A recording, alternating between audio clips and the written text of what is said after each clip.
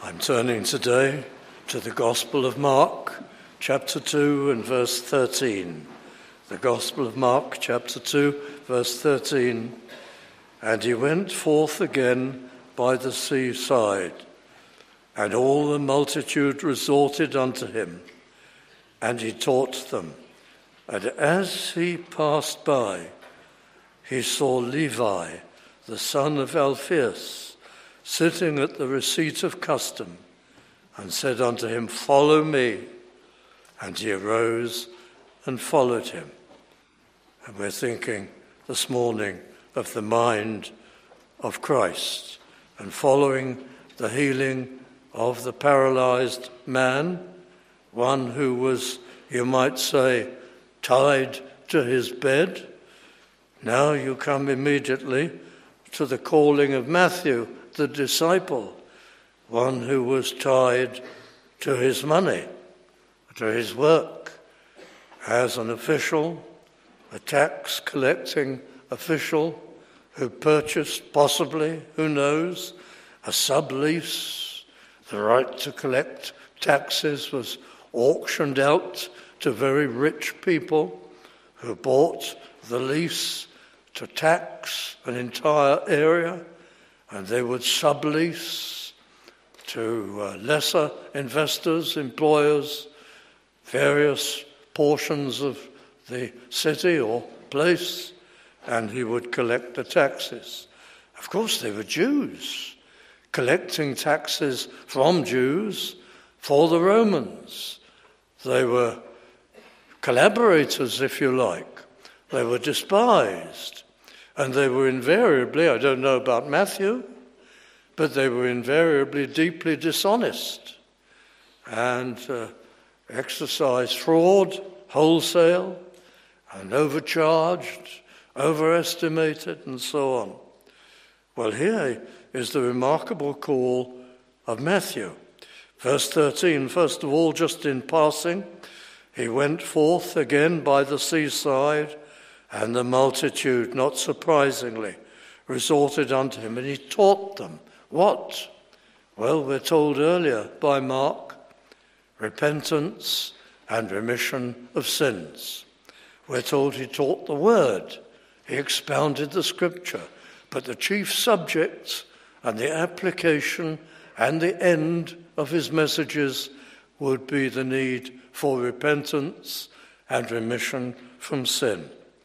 And this Capernaum, the city of Capernaum, the lakeside city with a population of about 2,000, was his headquarters while in Galilee, while on this first Galilean ministry. Well, in verse 13 rather, back to verse 14, as he passed by, he saw Levi, the son of Alphaeus. Well, that was his name. In all probability, can't be certain, but in all probability, Christ gave him the name of Matthew. The name Matthew means more or less God's gift. Probably in the case of Matthew, something given by God to Matthew. A gift given to him. The name, like the name of Simon to Peter, changed from Levi to Matthew. He's called Levi at first and Matthew thereafter. In fact, in Matthew's gospel, he doesn't mention Levi at all. In his own account of how he was called, he was a very humble man, made humble by the Lord, because his own account is the briefest of all in the three Gospels where it's recorded. And he uses the name Matthew from the beginning. And that's significant, as I shall seek to show. He saw Levi, the son of Alphaeus, sitting at the receipt of custom. Some people picture a booth on the highway, which ran right along the front of the seashore, the Syrian-Egyptian highway, a booth probably there to collect traders and taxes, the tariff as they passed through the city. Or maybe it was an office, quite a substantial place. Perhaps there were other employees, I imagine so. And Matthew was the sublease holder. Anyway, Matthew, he's literate, he's multilingual, literate in more than one language. He will be powerfully used by the Lord and will write, of course, or pen the Gospel of Matthew. But Christ is recorded as simply saying, "Follow me." And he rose immediately and followed him. But here's the significant thing. He saw Levi, the son of Alphaeus. He saw him. He looked at him. All the Gospels say that. You'd pass it by if it were not in all three, the way it's expressed. He seems to have set his eye upon him. And he knew all about him. He knew his sin. He knew his greed. If he was a cheat, he knew that. He knew everything about him. And Matthew probably knew a good deal about the Lord. Those tax officials did. It was their business to know what was going on in the city, who was doing business, who was doing well, who owned what, who was passing through, what they were worth. They looked at everybody with eyes that saw money, prospective tax gain for them. And he knew about Christ being in the city and the great crowds. Maybe he'd heard him. Maybe he'd listened. Maybe he'd come under conviction beforehand. There's nothing said about that, except that on this occasion, Christ saw him.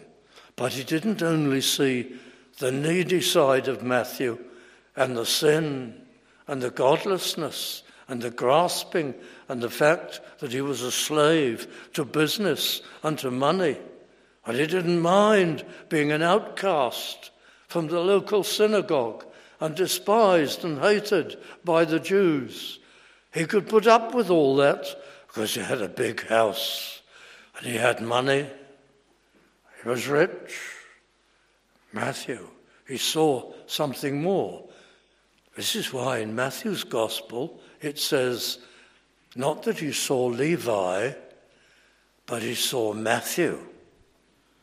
He saw the person he would make of him too, the change he would bring about in him, the conversion he would give him, the pardoned Matthew, the Matthew with a new life and a new heart and no greed, the Matthew who would follow him and be a disciple and probably die for him.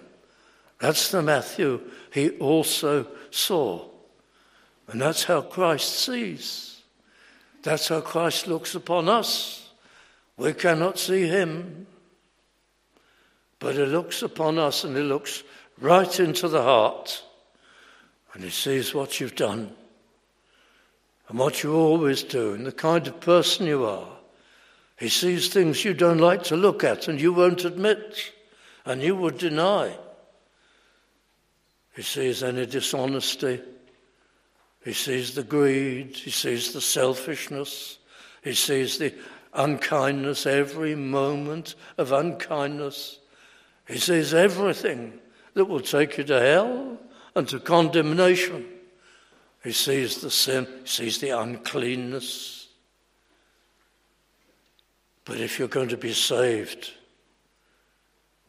and he's set his love upon you, and he's going to rescue you and change you, he sees you with a new name and a new nature and the new person he'll turn you into and the generosity and kindness he'll give you and the new love for him and the commitment and the dedication. He sees his handiwork stretching out into future years. So it's a little word, friends, but we're talking about the mind of Christ and how he sees. As he passed by, he saw Levi, the son of Alphaeus. Follow me, he said. That's very significant. There are wonderful things that we're called to. Christ says to us, come and have your sins forgiven. Be washed.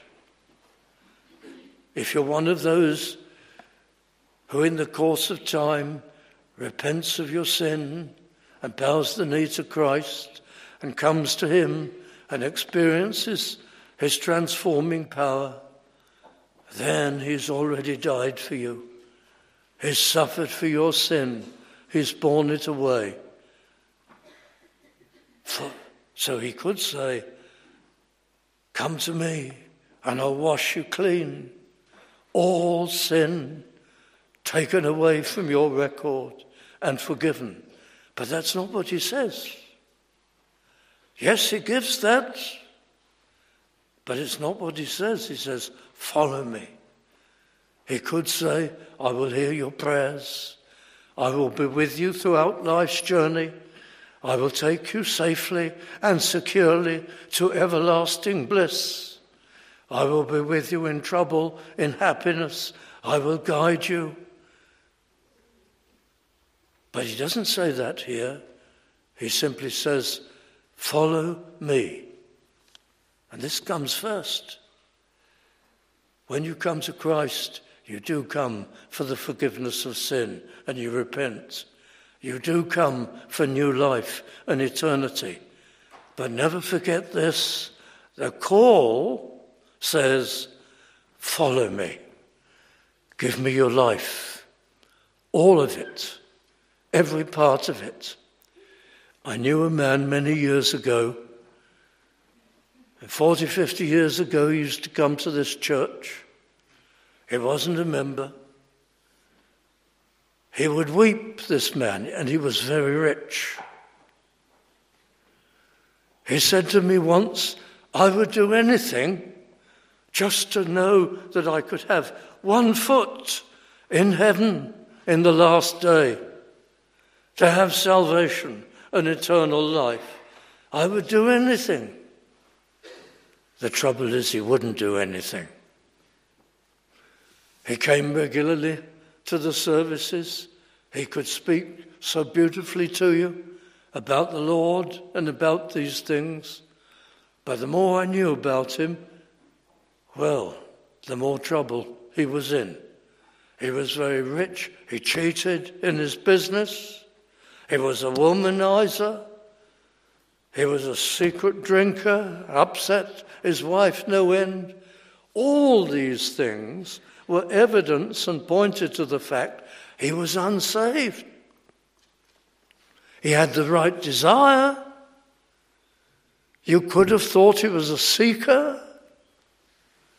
He could speak about the Lord, but he never followed him. He didn't give him his life and obey him. That's part of it. Of course, you can't do it in your own strength. As you come to him, as you repent, he will give you a new life. He will enable you to follow him. But that's what you're willing to do. Follow me. And immediately he arose and followed him. Is that the missing component for some friends here?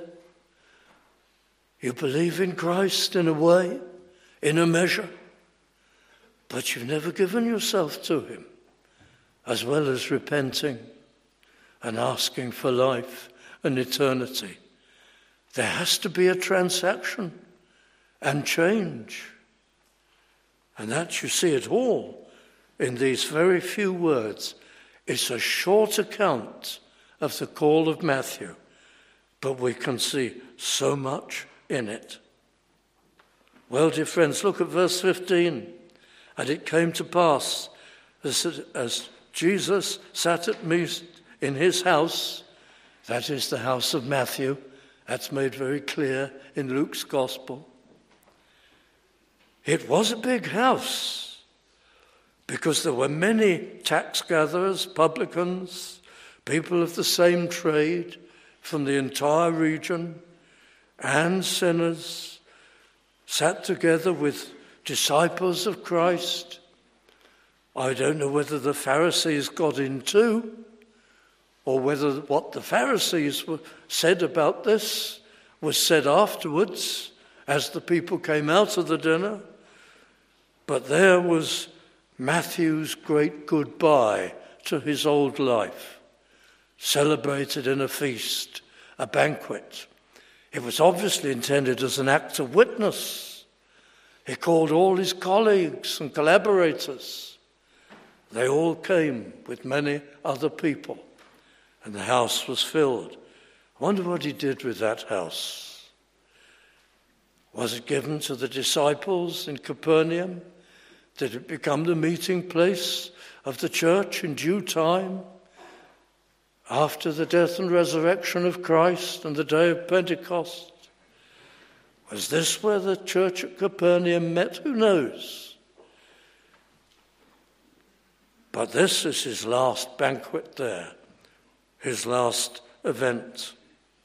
And verse 16, when the scribes and Pharisees saw him, possibly they were outside, eat with publicans and sinners, they said to his disciples, they didn't say it to him, and Luke's gospel tells us the spirit in which they said this, they murmured. They were complaining, scorning, deriding. They said to his disciples, so I read it in a scornful tone, how is it that he eateth and drinketh with publicans and sinners? They didn't do that. They didn't reach out to outsiders. They stayed in temple and synagogue. They were very proud of themselves. They had perverted the Jewish religion.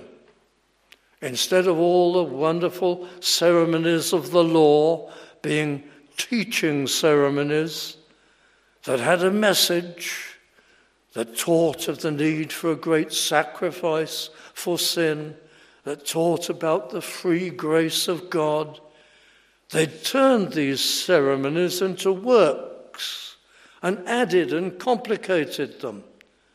And we who carry them out to the letter must be special people and godly people and close to God. They didn't have true faith in God, a true humble relationship with God. They were just people who trusted in their ceremonies and their works and their station and their position. And people who were off track, like tax gatherers and various other sinners, they viewed them with disdain and contempt. They would never have been concerned about their souls or their salvation. They didn't think like that. And so they say, how can this man, Jesus of Nazareth, be from God if he associates with that class of person? And that brought the tremendous reply from Christ in verse 17. When Jesus heard it, he said unto them, they that are whole have no need of the physician, but they that are sick. He had come as a physician. He had come as a physician, Christ, the great physician. We could spend time with that, Christ as a physician. He'd come not just to teach, but to cure, to bring people from a life of alienation from God into communion with God, to walk with him, to know him.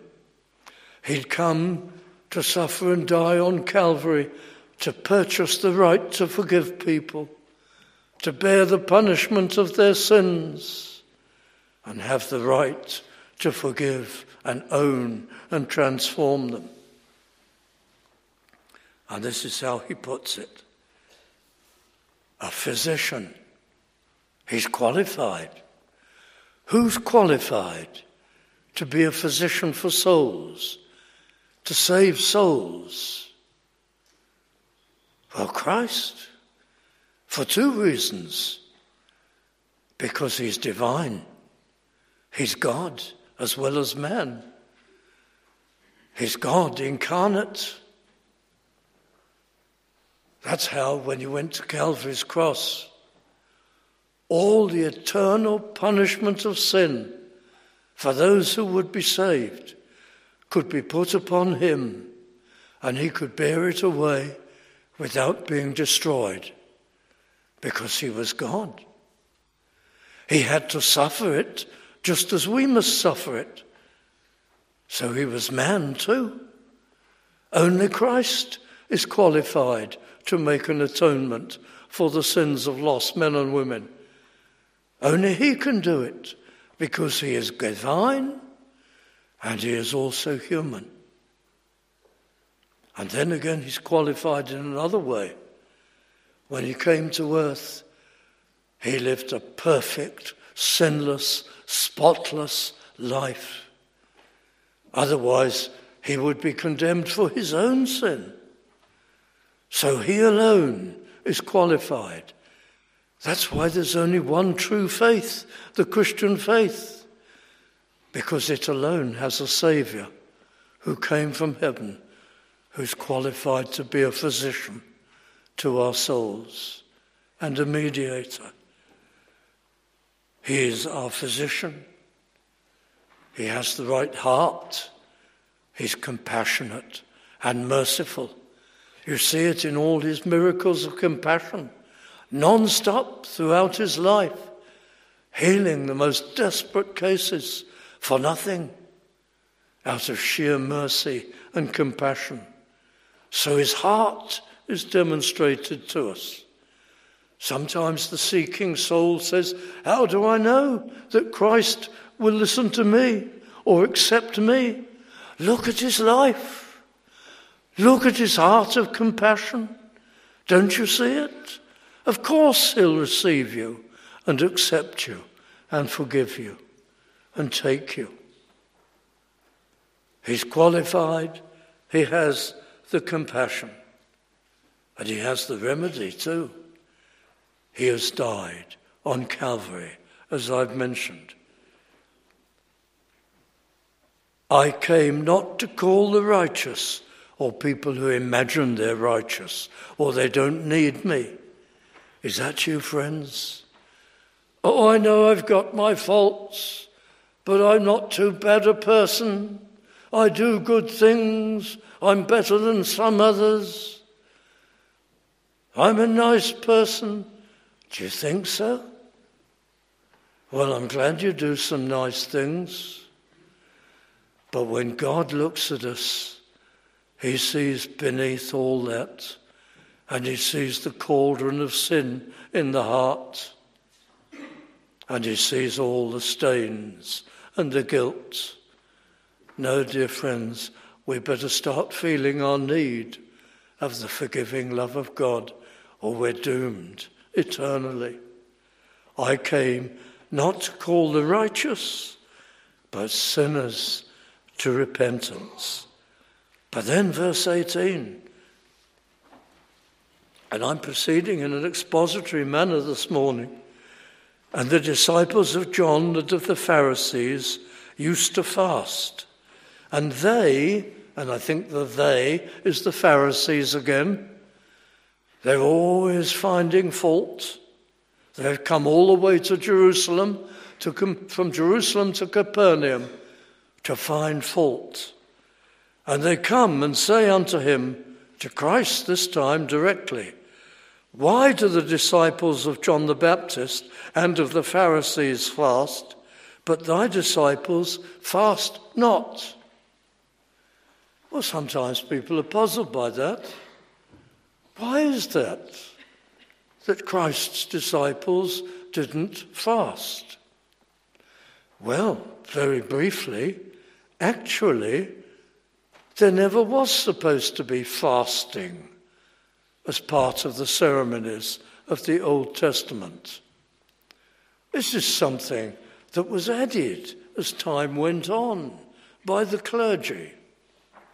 There's only one text in Leviticus which could be taken to mean fasting. And it doesn't actually say that. It simply says that at a certain time on the Day of Atonement, the people must afflict their souls. And the prophets, particularly Isaiah, explains what that really meant. And he protests and says, it doesn't mean fasting. It means look after the orphans and the widows and do good things. Steward your goods to help others. That's how you afflict the soul.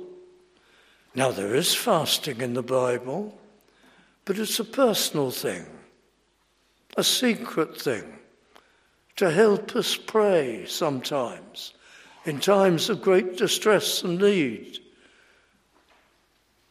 It doesn't add to the prayer. It just helps us to be serious before the Lord. But there never was really any ceremonial fasting for the people of God. But anyway, that's not the reason why the disciples of Christ didn't fast. Look at this beautiful reply, verse 19. Jesus said unto them, can the children of the bride chamber fast while the bridegroom is with them? Christ was with them, bringing a message of forgiveness and new life and heaven and love. This isn't a time for fasting. Then Christ predicts his death. Verse 20, the days will come when the bridegroom shall be taken away from them, and then shall they fast in those days, but not for long, because he would rise again, and the Spirit would be given, and the church would begin, and the gospel would be preached to all nations. And this is a message called the gospel, good news, that means, of forgiveness and new life and eternal life. So Christ answers them. But then we must come to conclusion with these mysterious verses. Look down to verse 21. No man seweth a piece of new cloth on an old garment, else the new piece that filleth it up taketh away from the old, and the rent is made worse. Wonderful illustration. You've got an old garment,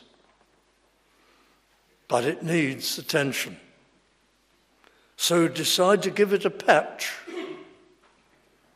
and you take a new piece of cloth and sew it on.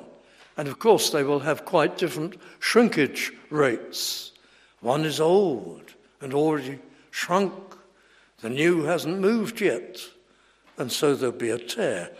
But there's more to this illustration.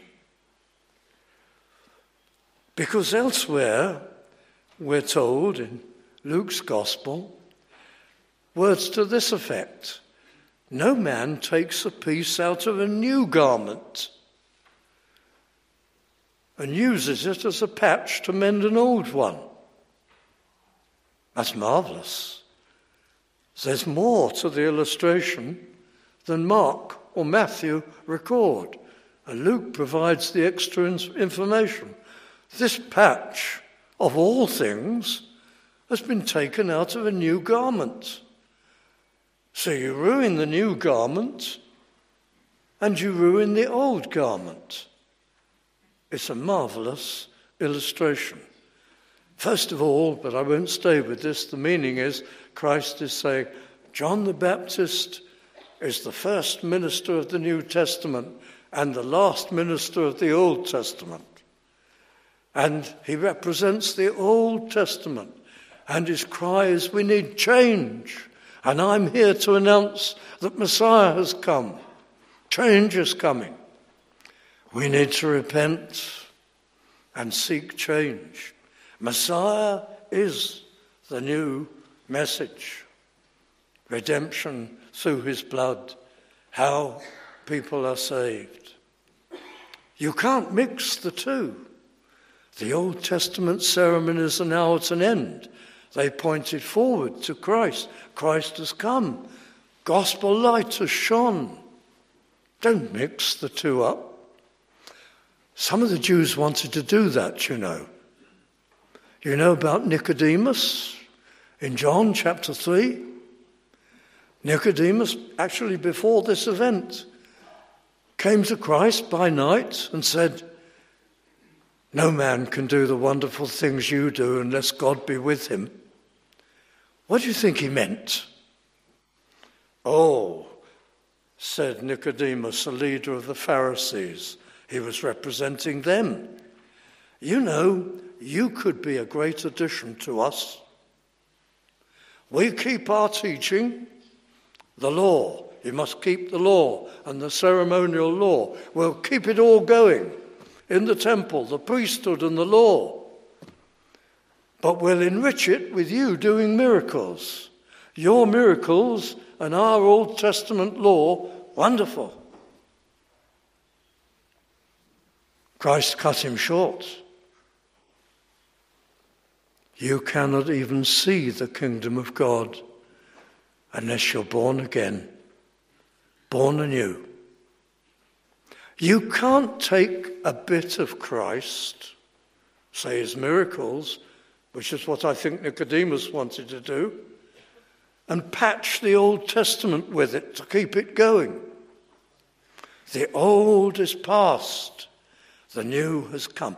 But here's the wider meaning, and it applies to you and me.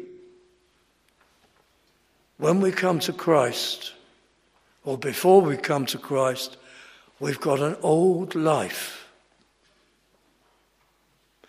You can't just take a bit of Christ and add it to the old life. I'll come to church. I'll believe that Christ came, wonderful man, and I'll worship. But I won't give myself to him. But it'll make me better, because now I've got a bit of Christian belief. You can't patch your life with a bit of Christian belief.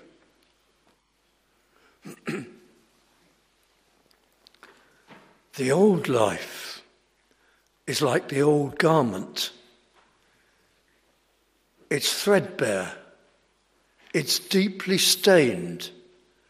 It's got holes where the moth has been at it. It's worn out and horrible to look at in God's sight. That's your life, your old life. It's got to go altogether. It can't be patched. You've got to have the new garment. Put the new garment on entirely. Why would anybody want to patch the old garment by stealing from the new? Extraordinary thing to want to do. Why do I not want a completely new life? To repent of my sin and come to Christ and have a new nature and a new hope. Why do I not want that? I obviously don't realize how bad the old is. I don't realize how good the new is. I don't realize this cannot be done. That's the meaning of the picture as it applies to us. This passage is all about following Christ, yielding to him as the great physician, him as the one who can give us the new garment. Dear friends, that's enough for us for this morning. Let's prepare our hearts for the Lord's table, singing our closing hymn. It's hymn 249. Hymn 249. Many woes had he endured.